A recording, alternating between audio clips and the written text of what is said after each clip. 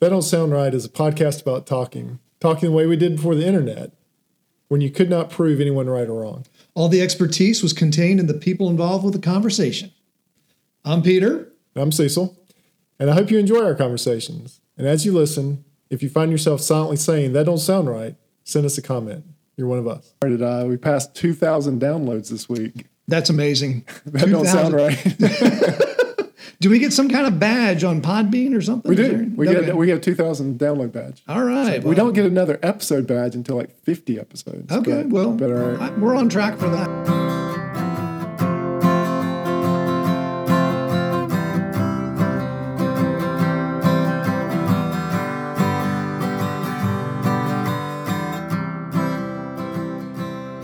Hey, Peter. Hey, Cecil. Hey, it's good to be back. It on is. This Saturday before Easter. Yes. And so we're going to introduce a new segment tonight. So we're going to try something new, you're thinking, huh? A new segment. We're going to need feedback from the TDSR listeners. I think the TDSR listeners will understand why we need feedback after you explain what we're about to do. Yeah, so the segment, it's going to be a recurring segment. We have tentatively named Words of Wisdom. There you go. And so, hopefully there's something that's in your heart that's saying, that don't sound right. Peter and Cecil's Words of Wisdom. And so we'll probably do it mid-show, but today we'll kick it off today. So the Words of Wisdom for this week. Now, keep in mind, it's not necessarily our words of wisdom. No. These are words of wisdom that have been passed down through the generations, through lore and stories and rumors. Tried and true. That's right. And you've dropped some on me already when we were talking about this segment, and I thought, well, I like some of those already. Right. So what you got for us? Today? Steve? So there was a guy I met up in the mountains, and his words of wisdom that he had been passed down were, never pass a car if you have more passengers than cylinders. So in keeping with our main themes here of machinery and food, you chose the machinery words of wisdom. Right. Yeah. We have been told that we either talk about food or some type of conveyance, car, plane, train. Well, I can get on board with the whole passenger versus cylinder system there. Right. That's why I only have V8s. Right. And it really makes a lot of sense not to pass if you have more passengers than cylinders. I drove a minivan that had 4 cylinders, and we had all 5 passengers. This was a rental. I think we're traveling somewhere. Right. And I was on the interstate, so I was on 2 lanes, or a 4-lane divided highway. But when we got on the 2-lane road, I wasn't sure if I was going to really pass somebody because the squirrels were getting tired when I mashed the gas. Yeah. Your passengers outnumbered your cylinders. Yeah, well, there's a lot of truth there. That's it. So I just want a little other news bit before we get started. We passed 2,000 downloads this week. That's amazing. That don't sound right. Do we get some kind of badge on Podbean or something? We do. We get a 2,000 download badge. All right. So we don't get another episode badge until like 50 episodes. Okay. We're on track for that. So Peter and I actually, since this is the Saturday between Good Friday and Easter, we actually had a discussion about whether to drop a podcast tonight or not. That's right. We were just, should we take a break? Yeah. So. Right. What was the thinking behind that? Well, just in honoring, these are holy days in the Christian calendar, and we have a little bit of a lighter show. That's right. So this, our podcast will drop tonight on Saturday, which is what a pastor of mine back up in the mountains used to call the in-between time. And so what's the significance of the in-between and so time? that sermon always stuck with me because he always would talk about the in-between time. So the time between Christ's crucifixion and the resurrection, people were waiting, and they were waiting for the resurrection. And now we're in the in-between time again from the time of Christ being here and the time of him coming back. So there's this parallel between the in-between time. And so Saturday, to me, I always think that I was the in-between time. I gotcha. Yeah. That makes sense, yeah.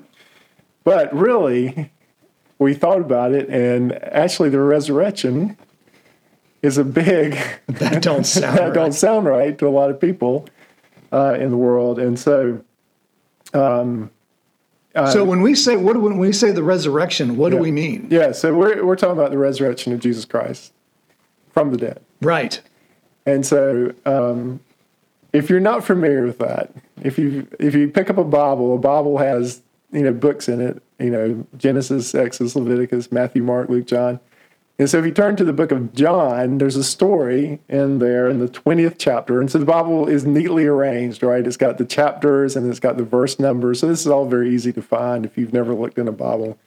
So you turn to the book of John, you go to the chapter 20, and so Jesus has been crucified on Friday, and then on 3 days later, he appears to Mary Magdalene in the garden. And so Mary in chapter 20 is in the garden, and she can't find Jesus in the tomb. And so she runs into this guy, and she thinks the guy's the gardener.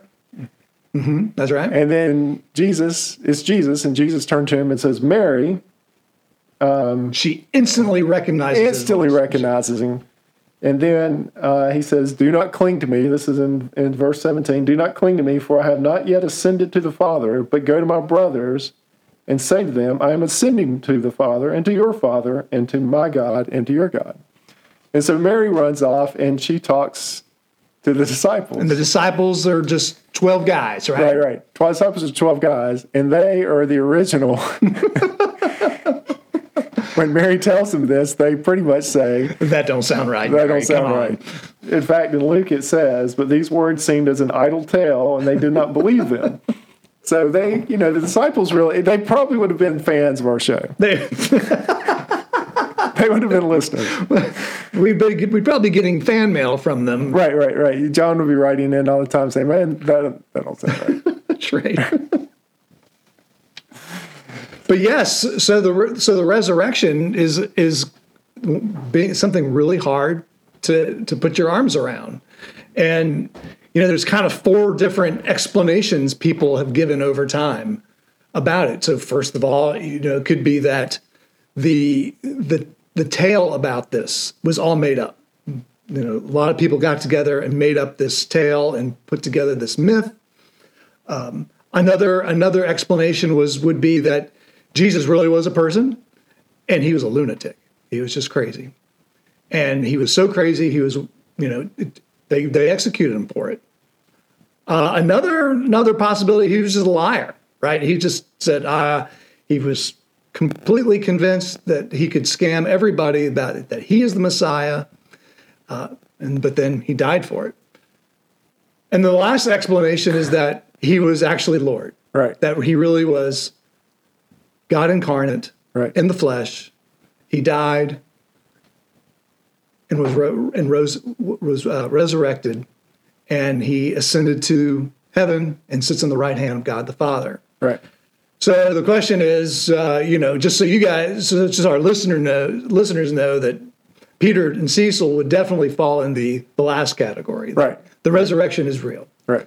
And we are in this between time right now. Yeah. We're waiting for him to return. Right.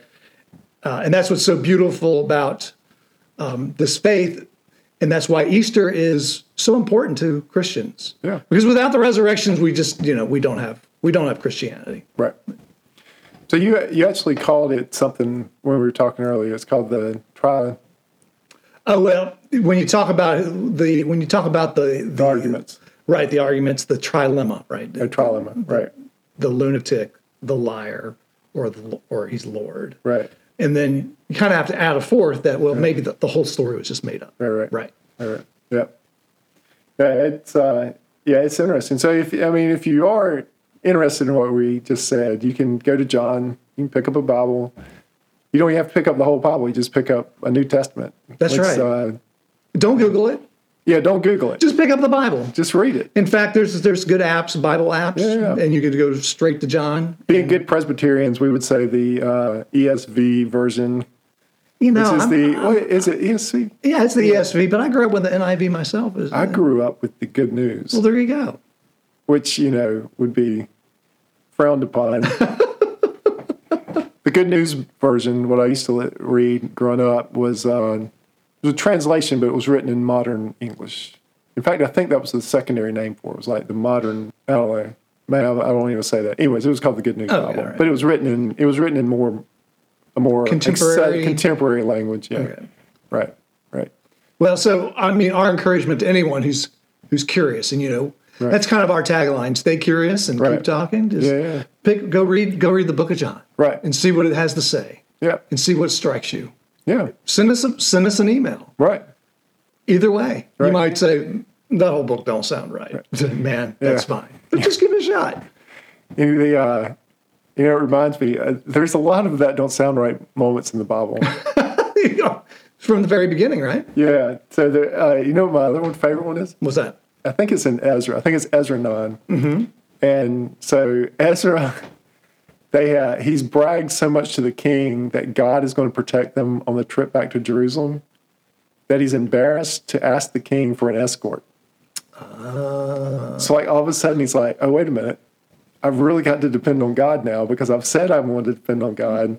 But I've said it so much, I can't ask the king for an escort back to Jerusalem. Because he'll say, you said you didn't need one. Right. He's like, you just said your God will protect you.